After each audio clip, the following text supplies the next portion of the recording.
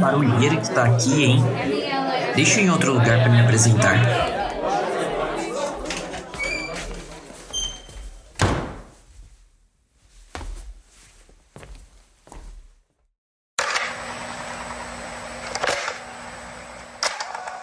Pronto.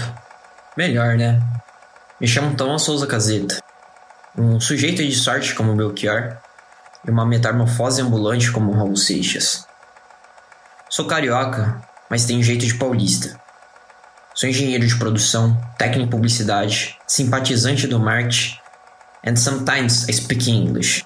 Mas isso não quer dizer nenhuma.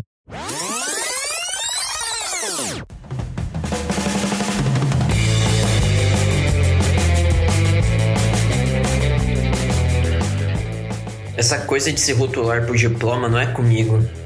Mas falando nisso, meu negócio mesmo é eternizar os momentos, sendo por foto, por vídeo ou por áudio.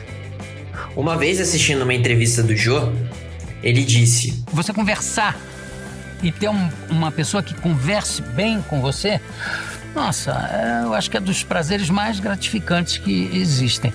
E se a vida é só trabalhar, esse podcast é um happy hour. Sejam todos bem-vindos.